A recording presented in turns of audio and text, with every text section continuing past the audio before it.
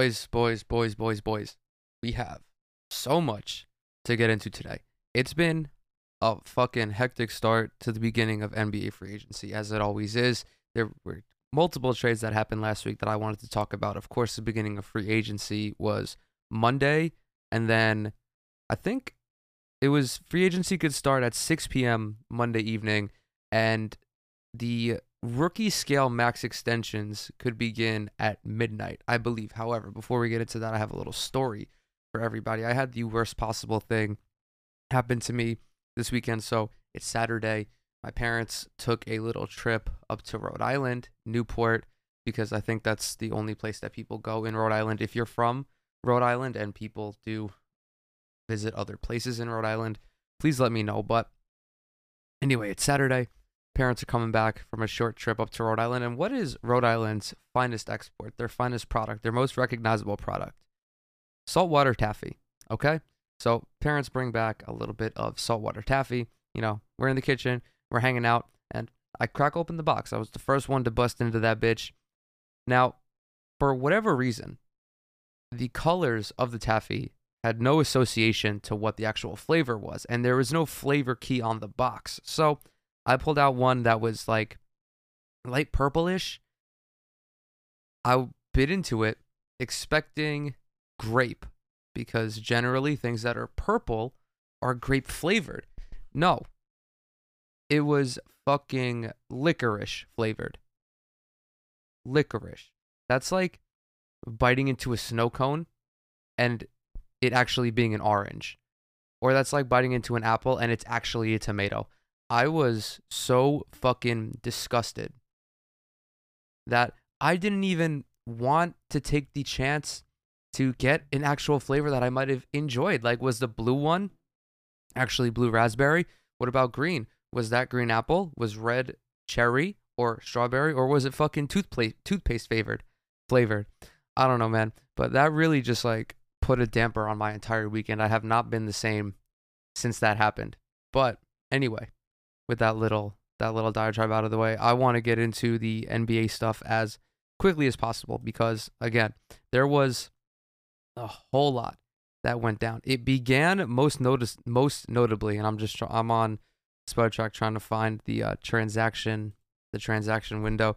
So most notably, the first huge trade of the offseason, I would say, came. When did it come?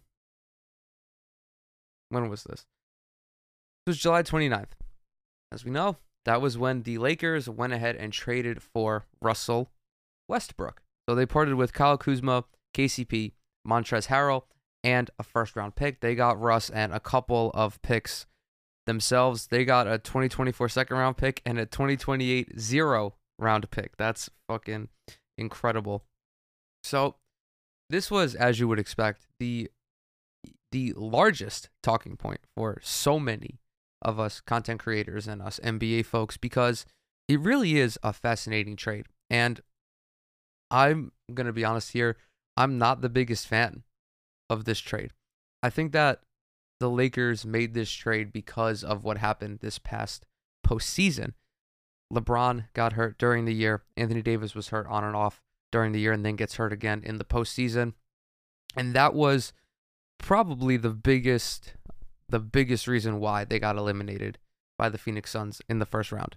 And of course, LeBron not being healthy for a sizable chunk of the season was also crucial in them falling to be the 7th seed. Now, I feel that trading for Russell Westbrook gives the Lakers that safety net that they needed this past year, where if one of those guys goes down, you have that third guy to kind of salvage the ship, I guess would be a good way to say it. Now, my thoughts on this have changed a little differently, mainly because the Lakers have gone on and actually signed some more free agents, but I'll give it to you how I thought about it in the beginning. I don't like when teams go out and mortgage their depth to bring in stars. I wasn't a fan of it when the Brooklyn Nets were in talks to bring on Bradley Beal, for example, and I explained it like this, because you're going to give up several pieces who could be more beneficial in your quest to a championship because they fill roles that the other superstars do not.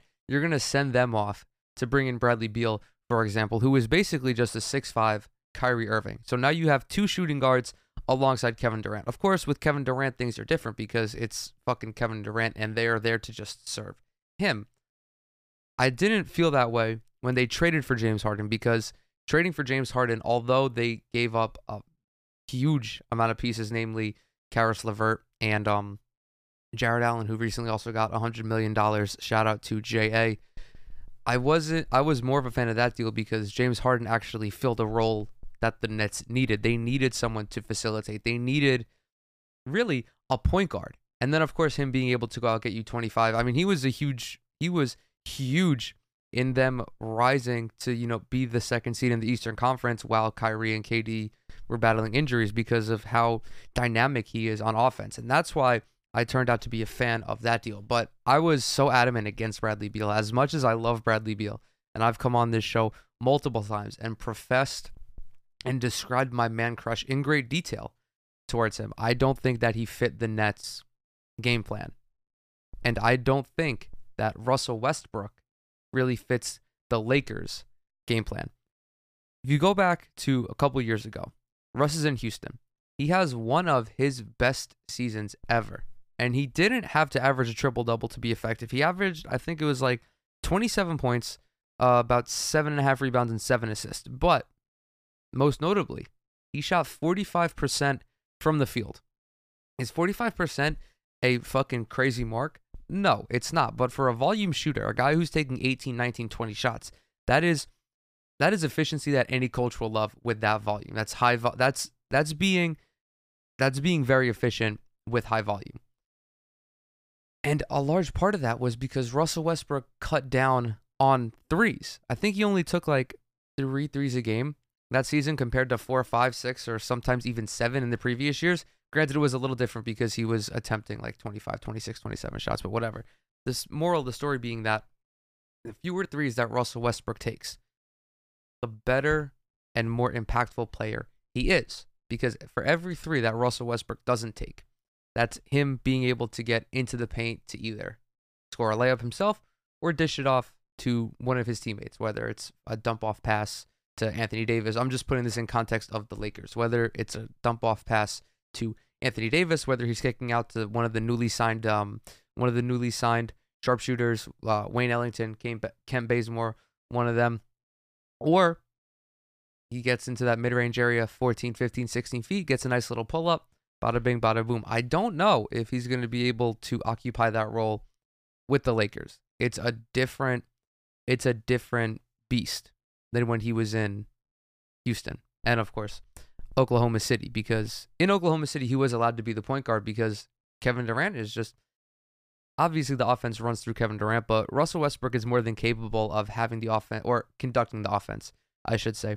How is he going to coexist alongside LeBron James? Now, people might bring up, LeBron was able to coexist with Dwayne Wade. He was able to coexist with Kyrie Irving. And while that's true, neither of those guys have a similar play style towards Russell Westbrook. Dwayne Wade, as great of a player as he is, he wasn't trying to be a point guard. He was able to create for himself and create for others, but more often than not, he was working away from the ball. Same thing with Kyrie Irving. Kyrie Irving is a score-first point guard. He is an undersized shooting guard. He is not Russell Westbrook, someone who most of the time needs the ball in his hands to be effective because he's not a great spot-up shooter, and I don't know what the Lakers' game plan is going to look like for him. How often are they going to have him, cutting, filling the open spaces, the open gaps in the defense? I don't know how seamlessly it's going to be on offense. However, there is the flip side of that. Now that you have Russell Westbrook, someone who can facilitate the offense or decent chunks of the Lakers games, it's not like they have Dennis Schroeder or Alex Caruso who really can't be so ball dominant all the time. Russell Westbrook can. Now, this means that you can, in theory, rest Anthony Davis more frequently, rest LeBron James more frequently. Anthony Davis is injury prone. I don't really like to use the term injury prone, but if you're experiencing something catastrophic once a year, teams have to prepare for that. The organization has to prepare for that. The coach has to know that he can rely on guys in your absence. And LeBron James, although he's not injury prone, he's getting old. His body is starting to break down. We're seeing it. The last couple of years, he's missed sizable chunks of the season, despite all the years before not really having any issues like that. So now Russell Westbrook will be able to give those guys the opportunity to rest more. And God forbid they do go ahead and wind up missing a sizable chunk of the season, it's not going to be the end of the world. I don't think that the Lakers, if what happened last year were to happen again this year, I don't think the Lakers would fall from, I think they were second all the way down to seventh. I think they would still fall, but maybe from like 2 to 4 or 2 to 5, which of course gives them a much more advantageous matchup in the playoffs. Because if you look at the middle of the Western Conference, a fully healthy Lakers team in the postseason is better than Dallas, is better than Portland, might be better than Denver. I don't know, could potentially be better than the Clippers, depending on, of course, what happens with Kawhi Leonard. But what really did this for me, this trade, was the fact that they parted with Montrezl Harrell and Kentavious Caldwell-Pope.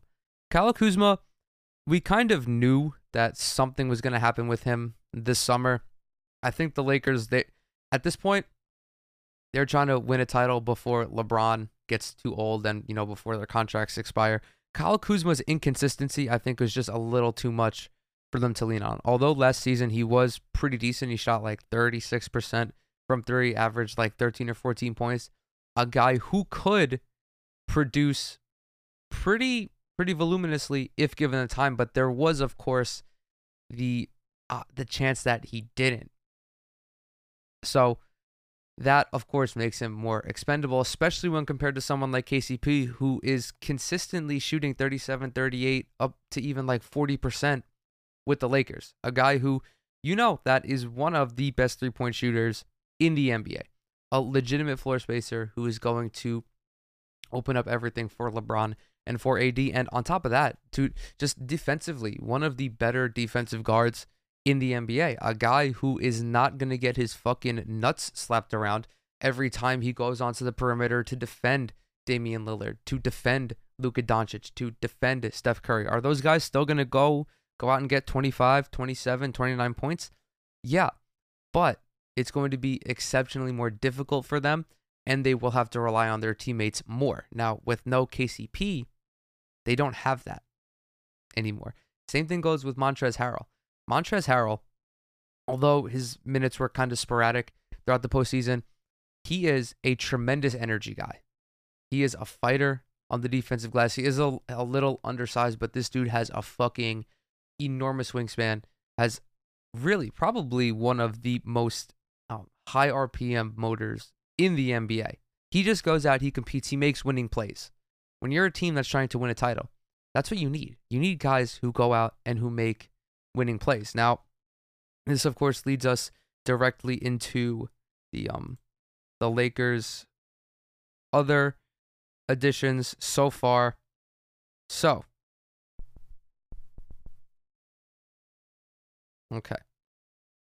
They lost Alex Caruso. Alex Caruso is now in Chicago, who I will talk about in a little bit, and who I think is really doing a very solid job this offseason. So they signed Trevor Ariza, Wayne Ellington, they brought Dwight Howard back, and they signed Kent Bazemore.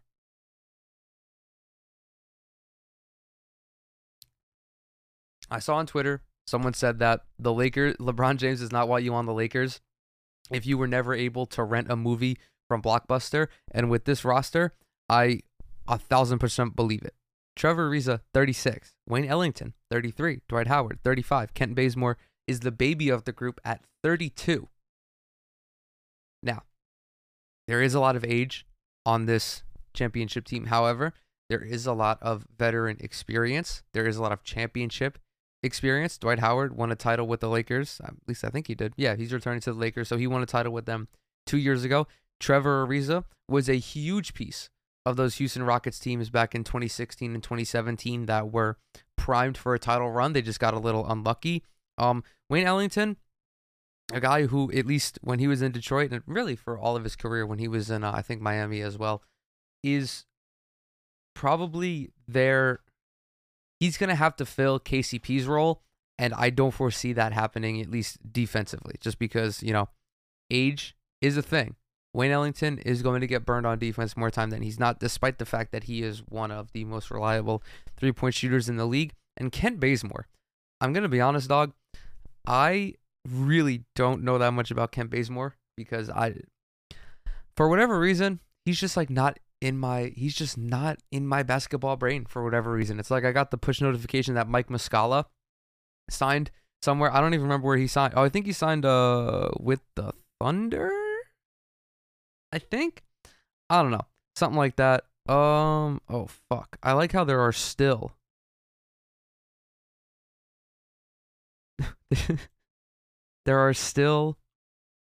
fucking reports rolling in. Andre Drummond is going to the Sixers. That's a thing right there. That's awesome. Anyway, back to the Lakers. I do think the Lakers have a very good team heading into next season. It is definitely title or bust at this point because all these deals are for 1 year. Yeah, they have 4 1-year deals, all of which are pretty much for the minimums. 2.6 for Ariza, or you got 2.6 for Ariza, Ellington, and Dwight, and then 2.4 for Kent Bazemore. So I don't know. I still think that Phoenix is gonna be back in the mix, especially since they re-signed Chris Paul and they got a steal of a deal for campaign. You know what? We're just gonna go ahead. We're just gonna go ahead and skip right to the Suns. So Phoenix, as we know, Chris Paul turned me. Listen, dude, I'm a fucking absolute brainlet. I am not a smart guy in the slightest because I'm looking at this Chris Paul situation. I'm like, he's got a player option for $44 million. How is he going to turn this down? I'm like, there's no way you're turning down $44 million. Well, Zach, you fucking jackass, there is. And that's if the team that is going to pay you $44 million instead opts to pay you $120 million. So Chris Paul secured a 4-year deal, no option, at least I don't think, unless it's a player option, certainly no team option. So the Suns are guaranteed to pay him $120 million, regardless of he plays for them or not. So he got 4 years for that. Jesus fucking Christ, dude. Shout out to Chris Paul, though. And then Campaign, dude, they got Cameron Payne for 3 years, $19 million. That's about $6 million a year. They did lose Torrey Craig, but they did sign JaVale McGee, pardon me. And that's pretty much going to be their team for next year. Chris Paul, Devin Booker, Cameron Payne, Cam Johnson, McCall Bridges, Jay Crowder. All those guys are coming back. So they're, again, going to be in the running for another title. Utah as well. Utah, I can't remember if they re-signed. No, fuck. I think they might have re-signed Mike Conley. Yeah, okay, so they re-signed Mike Conley for $72 million. It was at first reported to be $68 million, but that was not true. Sorry, I just had to fucking kill a bug. And then everyone else, there really isn't. I think that team is also going to be pretty much back to normal. Donovan Mitchell, Joe Ingles, Royce O'Neal, Rudy Gobert. The free agency shit's really racking my brain, dog. And then Mike Conley. It really all just comes down to the Clippers and what happens with Kawhi Leonard. Kawhi is still the biggest free agent on the market right now, and he's going to take his time. He is 100% going to not make a decision until really the tail end of free agency. Like once all of the veteran guys are gone, or towards the end of that, I expect Kawhi Leonard to make an announcement. But he declined his option with the Clippers, $36 million. Does he return? That's the big question. Or I don't see. I gotta find even who has a lot of space left. Because at this rate, I think really the only place he'd be able to go if teams don't want to pay the luxury tax, and this is him seeking a raise over the $33 million that he was going to get this season. So San Antonio still has $48 million in projected cap. New York, although I don't know if any of their, I don't know. See, I just don't know if the table I'm looking at is including all of the signees that have already been made. because I know the Knicks. Okay, so the Knicks have pending transactions. So the Knicks, yeah, I don't know. So anyway, fuck it. We're just gonna go with this chart. Spurs have $48 million. Could Kawhi go to San Antonio? Potentially. What happens with DeMar DeRozan if that's the case? Does he take a pay cut to stay with the Spurs and potentially be a contender? The same thing. Actually, no. The New York Knicks. This chart is not correct because the Knicks ran out of space after they signed Evan Fournier, so he can't go to New York. I don't know why I expected this. I just had this weird. I don't even know if it was a feeling, but Kawhi to Dallas just made a lot of sense to me, and I know I've talked about it multiple times already. Just because Dallas is one piece away. You got Luka, perfect. You got Kristaps, kind of when he's healthy. You have Dorian Finney-Smith. They don't no longer have Josh Richardson. He's in Boston. But Kawhi, what does Kawhi do? Kawhi addresses their biggest issue, perimeter defense, or just defense in general, because Dallas isn't defending anybody at this rate. Not only that, the pairing between him and Luka would be lethal. I think that if Dallas managed to sign Kawhi, I don't think they're going to. I don't think they have the space to do it anymore. To me, they would instantly be probably the second best team in the West, arguably the best team in the West. They would, without a doubt, be in that conversation. They'd be up there with Utah, Phoenix, the Lakers, and it would be them and Denver. So that would be like the top tier of the Western Conference. And that really just goes to show you how deep the West is, that the top tier of the Western Conference has 5 teams in it because those 5 teams are so comparable to one another. But I don't know if that's going to happen. I do want to go ahead and just quickly shift over to my Brooklyn Nets because they've been relatively quiet so far. And obviously, we knew this was going to be a thing because they have pretty much no money to spend.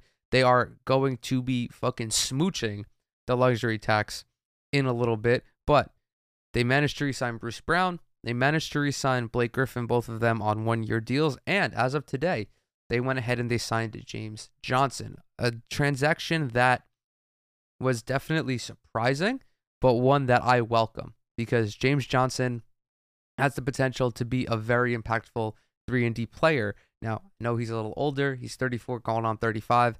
Didn't really play that well with New Orleans last year, at least as far as his shooting was concerned. What I would love is if we got the James, I hate saying we, but what I would love is if the version of James Johnson that the Nets got was James Johnson, who was in Miami and then Minnesota, a guy who solid wing defender, average to above average wing defender, a very physical guy more than anything else, someone who's just going to put a body on whoever he has to guard and just wear them down. Regardless of if this guy still goes for 30 or whatever, just wearing down the perimeter talent in the Eastern Conference. Because much like Dallas, Brooklyn struggled immensely on defense. I mean, like, the amount of the guys they cycled through trying to guard Giannis in the semifinals, it was Blake Griffin, it was Kevin Durant, it was Jeff Green, it was almost literally everybody. I'm surprised they didn't pull Mr. Whammy out of his apartment and bring him to Milwaukee to guard Giannis. It was a mess. Do I think that James Johnson will be able to guard Giannis? I don't know, but it's possible. If anything, I know no one is going to try to square up with him because this dude is like 28-0 in fighting matches between MMA and kickboxing. So I know that's not going to happen, but he could shoot 37% from 3 and just be a decent wing defender. That would be absolutely ideal. Now, I had to sneeze. Now, of course, the biggest talk about the Nets isn't about who they signed, but it's about who they didn't sign or who they were incapable of signing. So Jeff Green's gone. Uncle Jeff, I'm very sad. And Spencer Dinwiddie, I don't remember him ever being. Oh, hold on, we got a new tweet from Shams. Okay, Rudy Gay is going to the Jazz. Oh, that's old. Yeah, Rudy Gay already went to the Jazz. Oh, this is about Kyrie.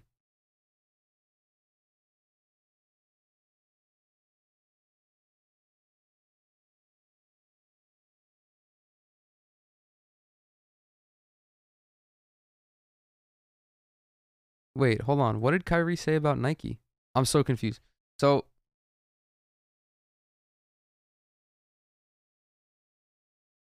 Shams just tweeted a statement from Kyrie about Kyrie's.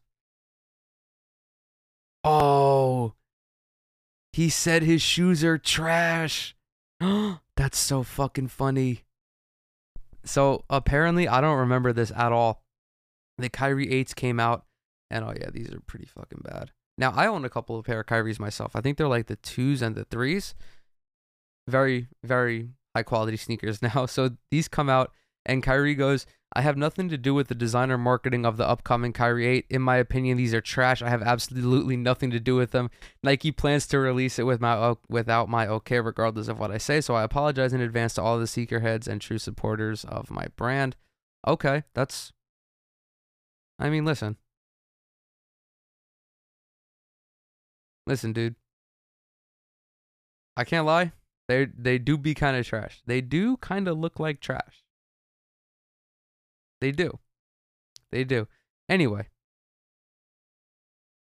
Whatever. At this point, like, Nike is going to do whatever the athletes want. I think. I don't know. I know Kyrie is immensely popular in the sneaker community. People love Dupin issues. Definitely one of the most popular player models. But anyway, let's get back to the task at hand here. So I don't remember Spencer Dinwiddie ever being reported as having signed a deal with Washington. I heard that there was interest in him. This was like, okay, so this was 12 hours ago. I woke up and I saw this notification from Woj that says free agent guard Spencer Dinwiddie is nearing a deal with the Wizards. And then Jake Fisher, who is a reporter for Bleacher Report, who's done an excellent job so far this offseason, was the one who came in with the actual financials of the deal, saying that it would pay roughly $60 million over 3 years. Now, talks are still ongoing, so who knows? Who knows? Now, oh God, I do not envy the folks in the front offices who have to get this deal to work, because it will have to be a sign and trade. It's gonna be a fucking head scratcher. It's gonna be an absolute head scratcher, because Dinwiddie's gonna have to sign with the Nets and then be traded to Washington. I'm fairly certain, and then there's gonna have to be at least another team to get in there. Dude, I really have no fucking idea. But anyway, just about Spencer Dinwiddie, as the days passed, I grew more and more pessimistic about him coming back to New York, or to Brooklyn, I should say. And it sucks, dude. It really it hurts watching him go. But you know, when you are the fan of a team who is trying to build a contender, or has built a contender and is actually trying to win a championship now, and you go and you sign 3 of the biggest, or not sign, but you go and you sign 2 of the biggest and then trade for one. I'm trying to find the fucking words here. You form a big 3 with some of the most recognizable, the most popular, and the best players in the modern NBA. The guys that you grew up watching are going to have to move on. D'Angelo Russell moved on. He was the guy who pretty much, if it wasn't for D'Angelo Russell, Brooklyn would not be in this position. They would not be contending for a championship. They would not have been able to sign Kyrie Irving and Kevin Durant, because no one wants to play for shitty teams. And before D'Angelo Russell got there, the Brooklyn Nets were a shitty organization. And he arrives. He turns the trajectory of the franchise around entirely, drags them to a playoff run, or to a playoff berth that they had no business securing. And then, of course, you know, things break down. He winds up going to Minnesota, and the next thing you know, Kevin Durant is a Brooklyn Net, Kyrie Irving is a Brooklyn Net, but Jared Allen, Karis LeVert, Spencer Dinwiddie, those were the guys who helped bring the team to relevance just as much as D'Angelo Russell. I know D'Lo was the face of it, but Jared Allen made great strides in his years with the Nets. Spencer Dinwiddie was probably, I mean, dude, him and D'Lo were two of the most impressive young guards in the NBA when they were together. The improvements they made, going from, well, in Dinwiddie's case, a relatively unknown prospect to being a guy who can go out and give you 20 points, 6 assists, was in the running for most improved player, and then D'Angelo Russell turns into a legitimate all-star. But now that era, it's come to a close. It's officially come to a close with Spencer Dinwiddie's departure, and it sucks, but I wish him nothing but the best in Washington. I think he's going to kill it. I am a little surprised that Washington was willing to give him such a tremendous amount of money the year after suffering a devastating knee injury. That was the only place that was the only thing that really kept my optimism about him returning, was that I didn't know how many teams would be interested in giving him a 6-figure deal, or not a 6-figure deal, like an 8-figure deal right after a catastrophic injury.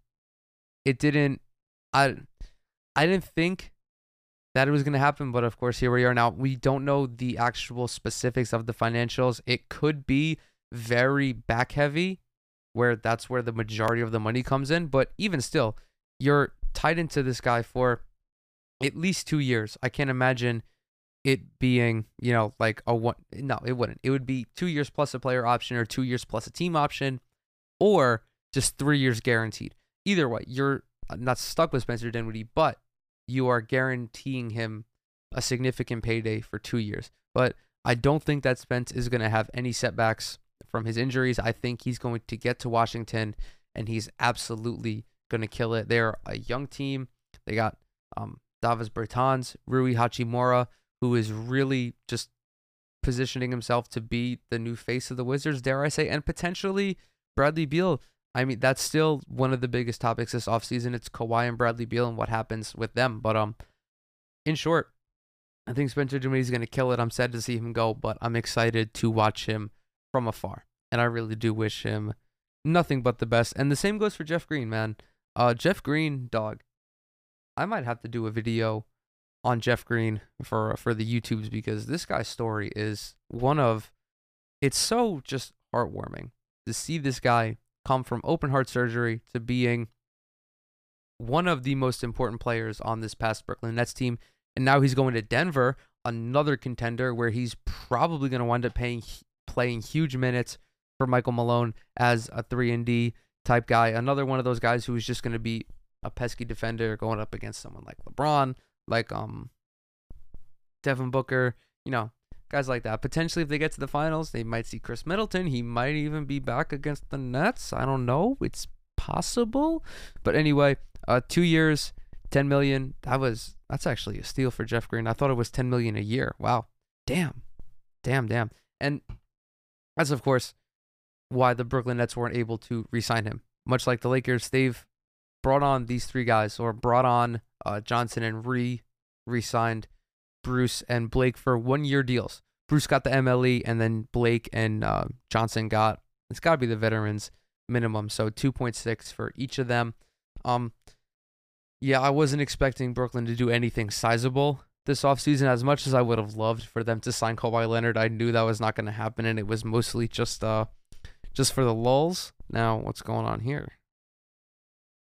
Okay, the Knicks. That was the other New York team. So it's always interesting not being a Knicks fan and talking about the Knicks. And it's always more interesting being a Nets fan and talking about the Knicks, because people expect for me, well, maybe not me, but people expect Nets fans to be inherently biased against the Knicks, and a lot of them are. A lot of people do shit on the Knicks just because of what's happened in the past. Now, I don't condone that. I, for one, just prefer to be objective about certain things. The Knicks are a good young team. However, I will not back down from a little bit of shit talk. If Knicks fans want to talk shit about the Nets, we can go back and forth. I love it. I love talking shit. I think it's what makes it's one of the good things about being a fan of any sports team is just being able to, have some friendly banter back and forth with your crosstown rival. But I'm not someone who's just going to shit on the Knicks for every signing they have just because, of what they did with Andrea Bargnani and how they haven't been able to land a massive free agent in however many years. Now, with that being said, I'm not as deeply entrenched in Knicks circles as I am with the Nets, just because I don't really feel the need to be. I'll watch them from an outsider's perspective. I do follow a decent amount of Knicks fans on Twitter, but I don't really know the inner workings of the Knicks fandom. So it's usually this weird balancing act, especially when you're a young team like the Knicks are, who made the playoffs at my surprise. Admittedly, I did not expect them to be in the postseason, but what does that for me is it kind of worries me that they'll try to accelerate their rebuilding timeline and swing big for a massive free agent who doesn't fit what they're trying to do right now. It's like if they were to sign Kawhi Leonard, for example, he does not fit their timeline because he's trying to win championships while the Knicks are trying to form a solid foundation for their future so they can win championships in 3, 4, 5 years. That did not happen.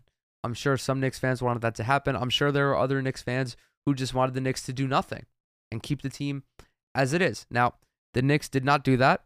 So this is what's going on. They pretty much brought back mostly everybody from their team last year. Derrick Rose is returning. I think that's a great signing. 3 years for $43 million. Fantastic. That's an average of about 14 and a third. Quality deal for someone who could have been last year's Sixth Man of the Year. The Nerlens Noel deal. 3 years, $32 million. Some fans may gawk at this. They may think that it sucks, but statistically, Nerlens Noel is one of the most impactful defenders in the NBA. Guy gets a lot of blocks, gets a lot of steals, does get into foul trouble sometimes, but that's what happens when you have young bigs. And if he's not playing a lot of minutes, it's not really a big deal. If he's going to make an impact, while he's on the court, so be it.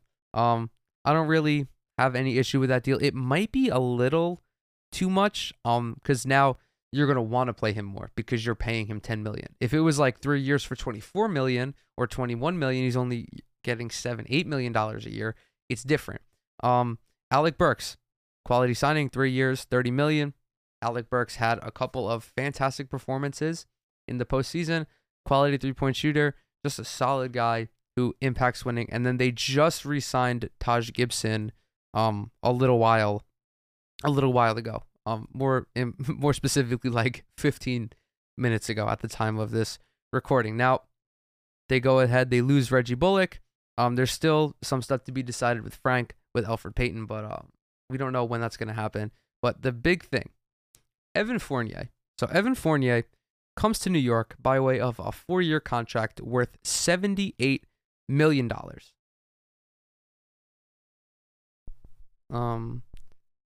Now, on the surface, this is a lot of money for a player who may or may not be worth it. Of course, we did see what Evan Fournier did to Team USA a couple of days ago in the Olympics. This dude fucking transcended, looked like a French version of Tracy McGrady. In the States, he's not that. However, is Evan Fournier a bad player? By no means. By no means is Evan Fournier a bad player. On a good day, when he's got the ball in his hands a lot, he's giving you about 20 points, shooting like 45, 46% from the field, close to 40% from three. He's in like that 37 to 40% range. Very quality young player. A situation like he had with Boston, I think is better suited for him because he doesn't have to worry about being the number one. He wouldn't even have been the number two if they were healthy. It would have been Jason. It would have been Tatum, Brown, and then, Kemba and Fournier, whoever was hot at the time. Of course, it's weird to put Kemba Walker only a little bit above Evan Fournier, but Kemba did not play particularly well last season. So, shit happens, but let's see.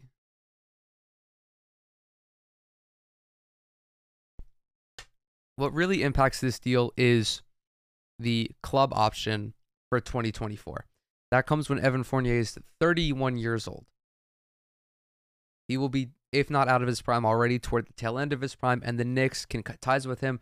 We expect that it's going to be the most expensive year of the deal, but not by much, maybe like 2 or 3 million or something. Really not anything that's going to break the bank, but you're primed to get 3 quality years of Evan Fournier, and that's really not that bad because it gives you a shot creator in the backcourt. At least they have Julius Randle, but no one else was really like a go-to guy for them. They had Derrick Rose. Of course, they didn't get him until halfway through the season, and he was coming off the bench. Now, what's going to happen with R.J. Barrett? That's a huge question. What's going to happen with Emmanuel Quickley? What's going to happen with whoever they drafted this past week? Because I don't know who the fuck any of those players are. Evan Fournier gives them a reliable shot creator in the backcourt and someone who really isn't going to command that much. He's not a super duper star. He's not even an all-star. I mean, he's a high quality player. He's a very good player, but you don't have to worry about pleasing him above everybody else. Like, he's someone, what I'm trying to say is that he's more inclined to be a team player because the team doesn't have to run the offense through him to be successful.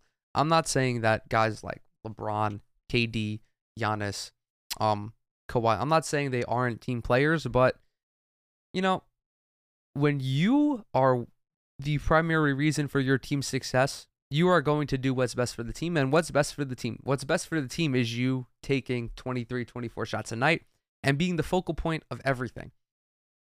And obviously that's going to happen because it fucking works. Look at Kawhi. He's won a couple titles. Pretty good. Look at LeBron. One of the greatest to ever do it. Look at KD. The greatest scorer of all time. Got 2 titles under his belt. Is vying for a 3rd. Evan Fournier can fit into whatever system and he'll probably be successful. And him not being so upfront is going to allow the Knicks, the younger Knicks, to flourish. And I would rather them potentially overpay for that than overpay for a star that isn't beneficial in the long term to your team. Like, you may be more successful within this year and the next year, but it's going to drastically alter your rebuild. This doesn't really fuck anything up too much. And you know what? If Evan Fournier does well, the Knicks can trade him. You know, it's not hard to offload $18 million. I mean, the Nets were, people thought fucking Joe Harris was going to be traded. He's making about the same as Evan Fournier. These kinds of guys, you can move them around. It's not like you have to try to cover $32 million worth of shit.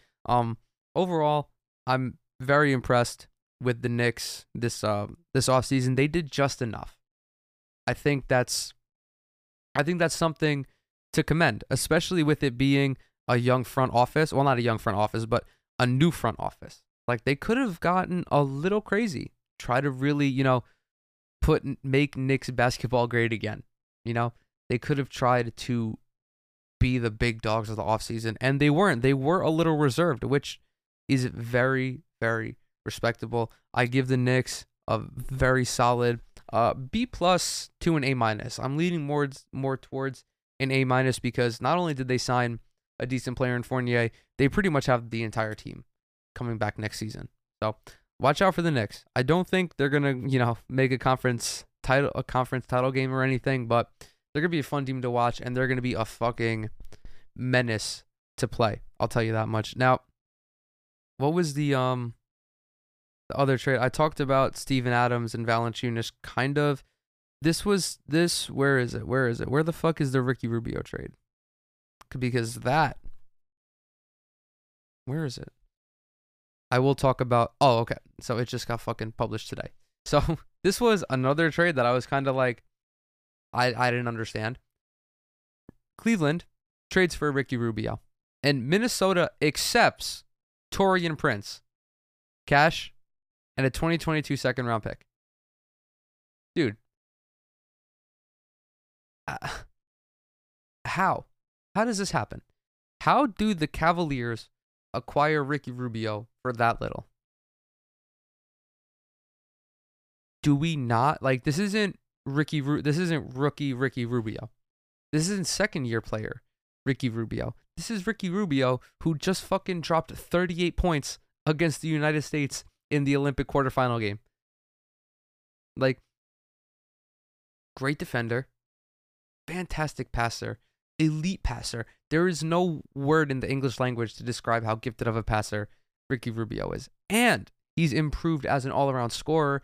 He's not afraid to shoot. Like, this is a great trade for Cleveland. I just don't know how it works in the context of the team. Cleveland is one of those organizations where I will never believe that they're doing a good thing until they prove that they've done a good thing, because they've been so dysfunctional for as far back as I can remember. Not only with Colin Sexton and Darius Garland and, trading for Andre Drummond, but not really being able to build an actual team out of these quality players. The coaching carousel is always it's always just an eyesore. The front office is just like out there. This is going back to like first stint LeBron's first stint with Cleveland, where they failed to build a contender. And they continuously, I don't want to say that. They had contending teams, but LeBron's team in the finals was never the favorite. Was not the favorite against the Spurs. Got beat by the Boston Celtics before he left. And that's how it was, year after year. LeBron's Cavs always went up against better teams, and it's the fault of the front office. And they've perpetuated this for years, up until when they got LeBron back, and that's when they had Kyrie, and that's when they were able to make a trade for Kevin Love. Like, I want to be proven wrong, because I want Colin Sexton to play well. I want Ricky Rubio to play well. I want Jared Allen, probably more than any of them, to be honest, to play well. And I think this is a good deal for Cleveland. I just don't understand how Minnesota got this fucking call from Kobe Altman, and they were like, yes, this is a fair trade for all parties. Let's go through with it. It's not, dog. It's not. It's not. Anyway, I've gone this long without addressing the fucking elephant in the room, mainly because I forgot I got so wrapped up in talking about New York City basketball. The Miami Heat. Kyle Lowry is a Miami Heat. That doesn't make any fucking sense to say he is a Miami Heat. That's awesome.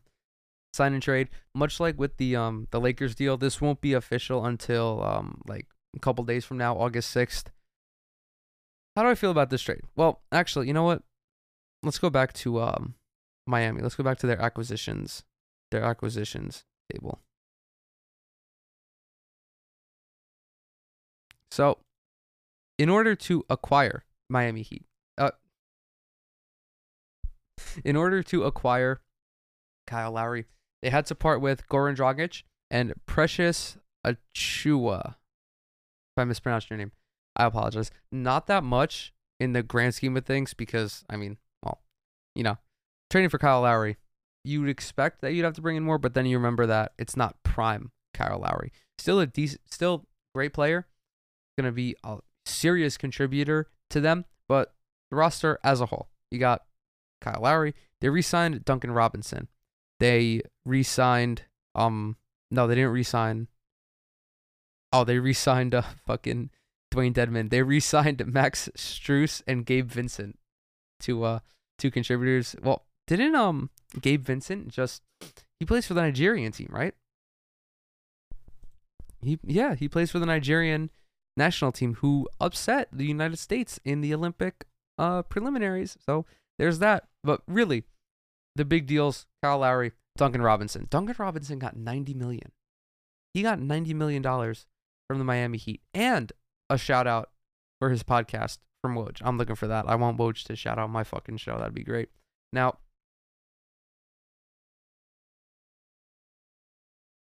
where does this catapult the Miami Heat? Well, it catapults them right into the upper echelon of the Eastern Conference. Jimmy Butler, Bam Adebayo, and Kyle Lowry is a formidable big three, both offensively and defensively. What does Kyle Lowry bring to Miami? Defense, obviously, but do you remember their shooting I don't remember off the top of my head. I'm gonna actually double check this, but Miami was really not that great of a 3-point shooting team. I'm gonna fact check this because I feel like that's wrong of me to say. No, it's not. They finished 20th in the league last year, just a hair under 36%, despite having Duncan Robinson, one of the most lethal 3-point shooters in the league, who was consistently knocking down 40% of his threes. Of course, there's Tyler Hero, there's Kendrick Nunn as well. They did lose Trevor Ariza, that is worth noting. Goran Dragic as well. But the Lowry for Dragic swap is definitely an upgrade for the Heat. Maybe not offensively because I don't know what kind of scoring output Kyle Lowry is going to give you at this stage. I'm thinking 16, 17, 18 a night, potentially over 20 if the ball is in his hands enough. But without a doubt, going to be a key facilitator for the Heat. And he's a clear upgrade defensively over Goran Dragic. I mean, that's undeniable. This Miami Heat defense, the way it's shaving up with just Butler, Bam, and Lowry, three guys that are going to be starting late in, or three guys that are going to be playing late in games, is going to be highly formidable. And then, of course, you throw in Duncan Robinson, who's a suspect defender, to say the least, but someone who's just going to shoot the fucking lights out all the time. Miami is now up there with Philly, Milwaukee, and Brooklyn. Now, of course, we got to see how everybody plays together, but I think that I was surprised when Miami was trying to position themselves, quote unquote, positioning themselves for Kyle Lowry, but it all worked out. It all worked out for them. What else? I feel like, they're also talking about Victor Oladipo. They were trying to trade him for somebody, but I don't remember. I don't remember who it was, dude. I really don't know. I don't know. Let's see. LeBron is going to miss Alex Caruso from Skip Bayless. Man, listen. Maybe.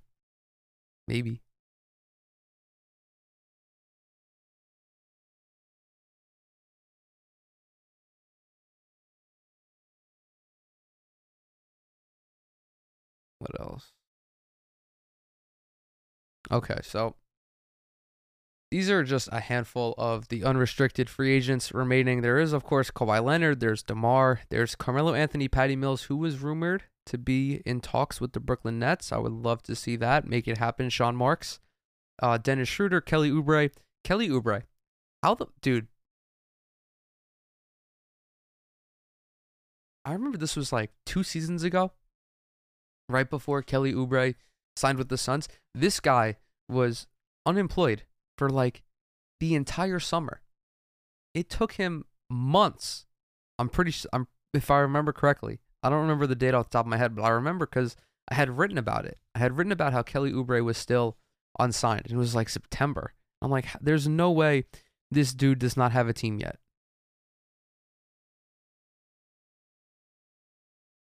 Wait, what? It was only July? No.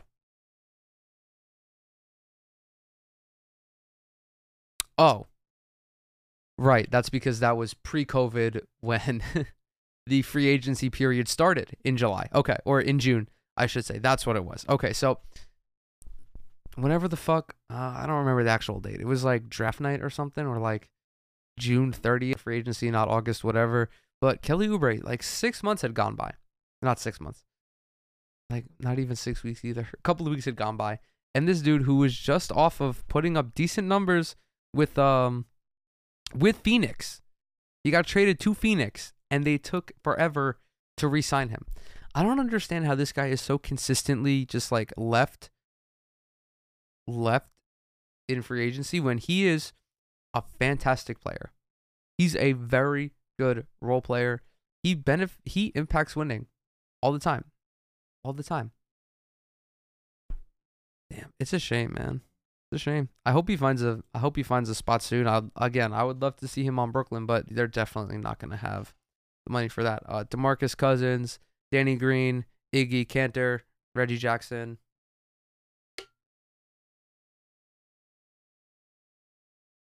I gotta stop talking for a little bit, dude. I'm getting lightheaded. I'm gonna pass the fuck out.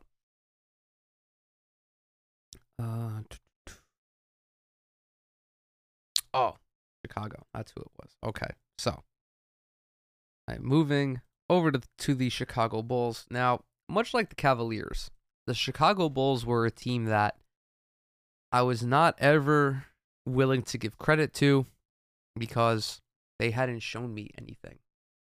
Chicago, now it's a very different story. They kicked off free agency by bringing in Lonzo Ball. 4 years, $85 million. Love that deal. I love that deal.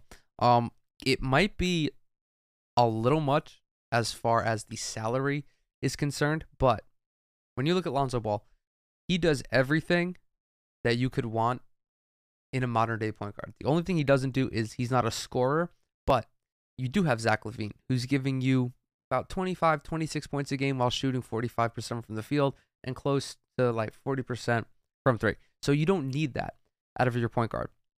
What do you need your point guard to do? Well, it would help if he could set up LaVine to score, which is something that Lonzo does better than really anyone in his age group. He is a phenomenal passer. He's a phenomenal floor general. He knows how to run an NBA offense. And Chicago is definitely going to benefit from that. He also rebounds. He plays fucking stifling defense. He's a great acquisition for the Chicago Bulls, who have Wendell Carter coming back from injury. Oh, no, they don't, actually. I forgot. They have Nikola Vucevic now. Right? Pretty sure Carter was involved in that deal.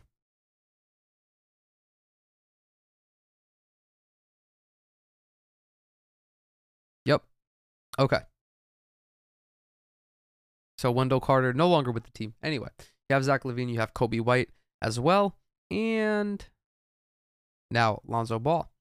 Pretty good young rotation. Who else?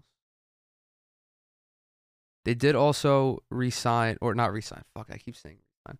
They did also sign Alex Caruso. Now, Caruso, I was talking about him with a couple of my friends the other day, mainly in his role with the Lakers, and how he was such a solid guy off the bench for them. He's going to do the same thing for the Chicago Bulls. He's just going to hang out, going to run the offense a little bit, make a couple threes, call it a day. But having a reliable backup point guard doesn't have to set the world on fire. Not every backup point guard is going to be Spencer Dinwiddie, and that is okay. Just someone who can prevent things from spiraling out of control. That is what Alex Caruso is going to do in Chicago. I very much like that signing for them as well. Outside of those two, they didn't really do anything drastic. They actually lost Daniel Tyson, Garrett Temple, which isn't really that big of a deal. Again, but much like the Cavaliers, I do have to say that while Chicago has done a very good job this offseason, I want to see how it all works together because it could very quickly just deteriorate into nothing. Now, do I think Chicago makes the playoffs this season? Maybe. The bottom portion of their Eastern Conference is so fucking messy. It's so jumbled. It's so inconsistent. Really, anyone can fucking qualify for the playoffs. I'm thinking anyone except the Pistons, who just fucking gave Kelly Olynyk $37 million. Any of them can contend for the 7th and the 8th seeds. Washington, Chicago, New York. Although I think New York is a tier above, like kind of where Boston and Atlanta are. Still, Chicago, Washington. I'm forgetting every fucking team in the conference right now. It's remarkable. Oh, duh. Right. Chicago, Washington, Toronto. Going to be very interesting to see what happens with them. I know Norman Powell. I think Norman Powell just re-signed with Portland. I don't know. Like, that's not even. He's not on the team anymore. I don't know why thinking about that just jogged my memory. But yeah, Norman Powell is back with Portland. I'm trying to remember like all the signings. Let's see. Let's go to the big board.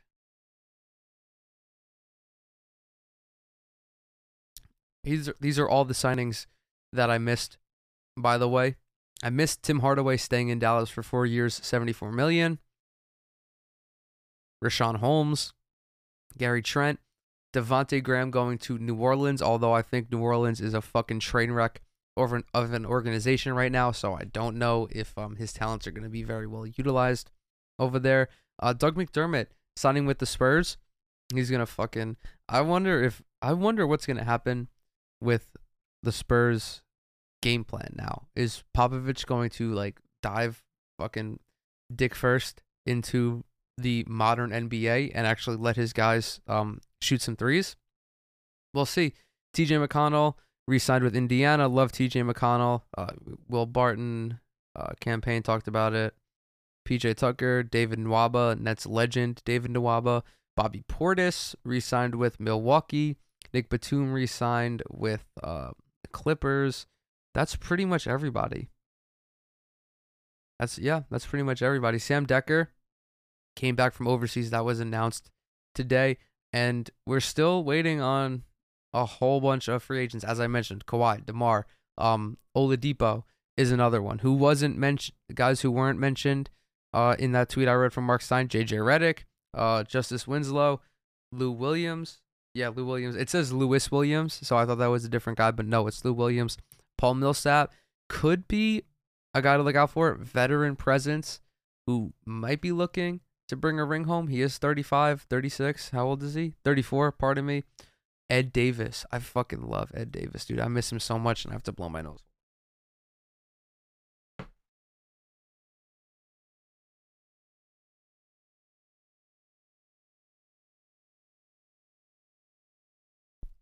Elfrid Payton, Denzel Valentine. Really, I think all these guys are. No disrespect, but yeah, we'll see. I'm not even going to take it there. Oh, dude, what else is there to fucking talk about? I spent an hour talking about fucking money. God damn, my head hurts. $1.5 billion spent this offseason. So far. What was it last year? $1.8 billion. Jesus fuck. The average salary, that's interesting. The average salary is up $3 million from last year, but down from 2019. Of course, 2019 was a fucking loaded free agent class. Look at this. Look at this. Klay Thompson, Chris Middleton, Kevin Durant, Tobias Harris, Jimmy Butler, Kemba Walker, Kyrie Irving, D'Angelo Russell. What a fucking class, dude. Damn. That's fucking elite. I mean, we could talk about the Olympics. Again, haven't really been watching because it's the fucking time zone. Team USA played at like 1 a.m. Eastern Standard. Dog, I'm in bed. I'm sleeping. I'm not... If you woke up to watch Team USA beat Spain this morning, kudos to you. But I caught the highlights. I caught the storyline. I saw Kevin Durant put his nuts all over the Spaniards. Fucking great. Now, at what point do we talk about Kevin Durant being the greatest Olympian of all time? Has he already met that criteria? Leading scorer in Olympic history. Just had 29 against Spain. I don't know why the long pause there. Just had 29 against Spain. If he wins gold medal this year, will be tied with Carmelo Anthony with 3 gold medals. The only 2 USA players, the only 2 NBA players to do that. At one point do we talk about it, man? It is a discussion. It is certainly a discussion. I'm actually just gonna head over to Reddit. Fuck it might be that time already. Whoa.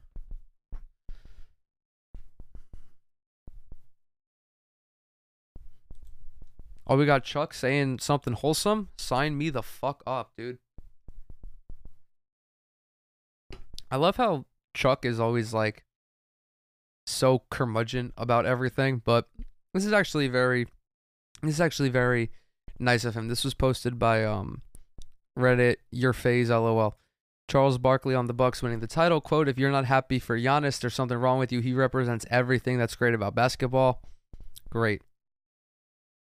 He then goes on to praise Chris Paul.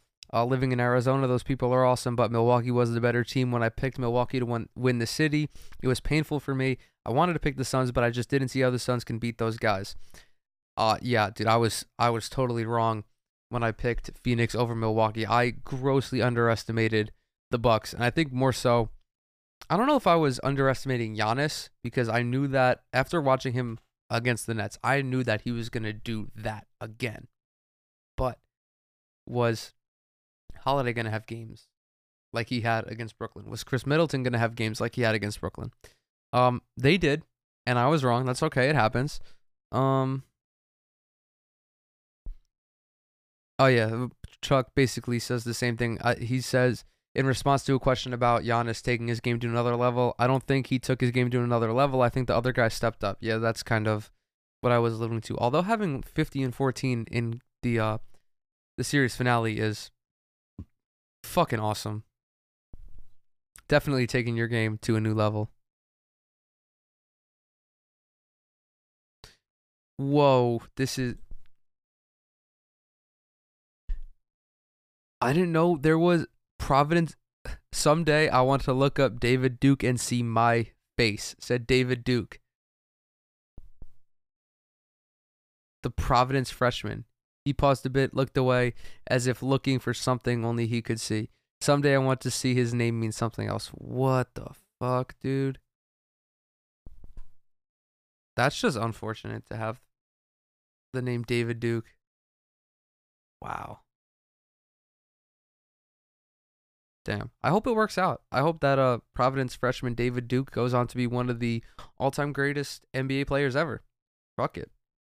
Fuck the white supremacist David Duke. This was another thing that I found very wholesome. Kyrie's foundation built a solar water center in Pakistan. The center is providing 1,000 villagers access to clean water, also facilitating farming and light to families. Awesome. Kyrie Irving is just fucking about that life, dude. He talks the talk. He walks the walk. He does everything. And he does it all like relatively silently. Like I don't recall ever seeing anything on his Twitter leading up to when the news came out or on his Instagram or anything. He just goes about his business. Man, shout out to Kyrie Irving.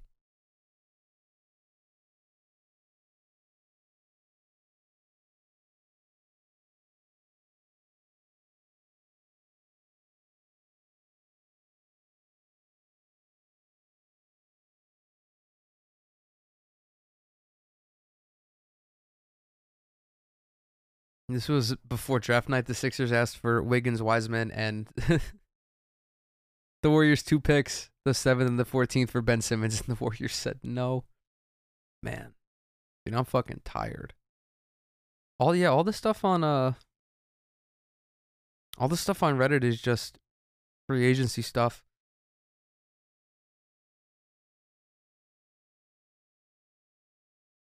Clippers are acquiring Boston in a deal per source. I didn't see this. New Orleans picked Brandon Boston at 51 this past draft, and the Clippers traded him. Dude, what was a fucking...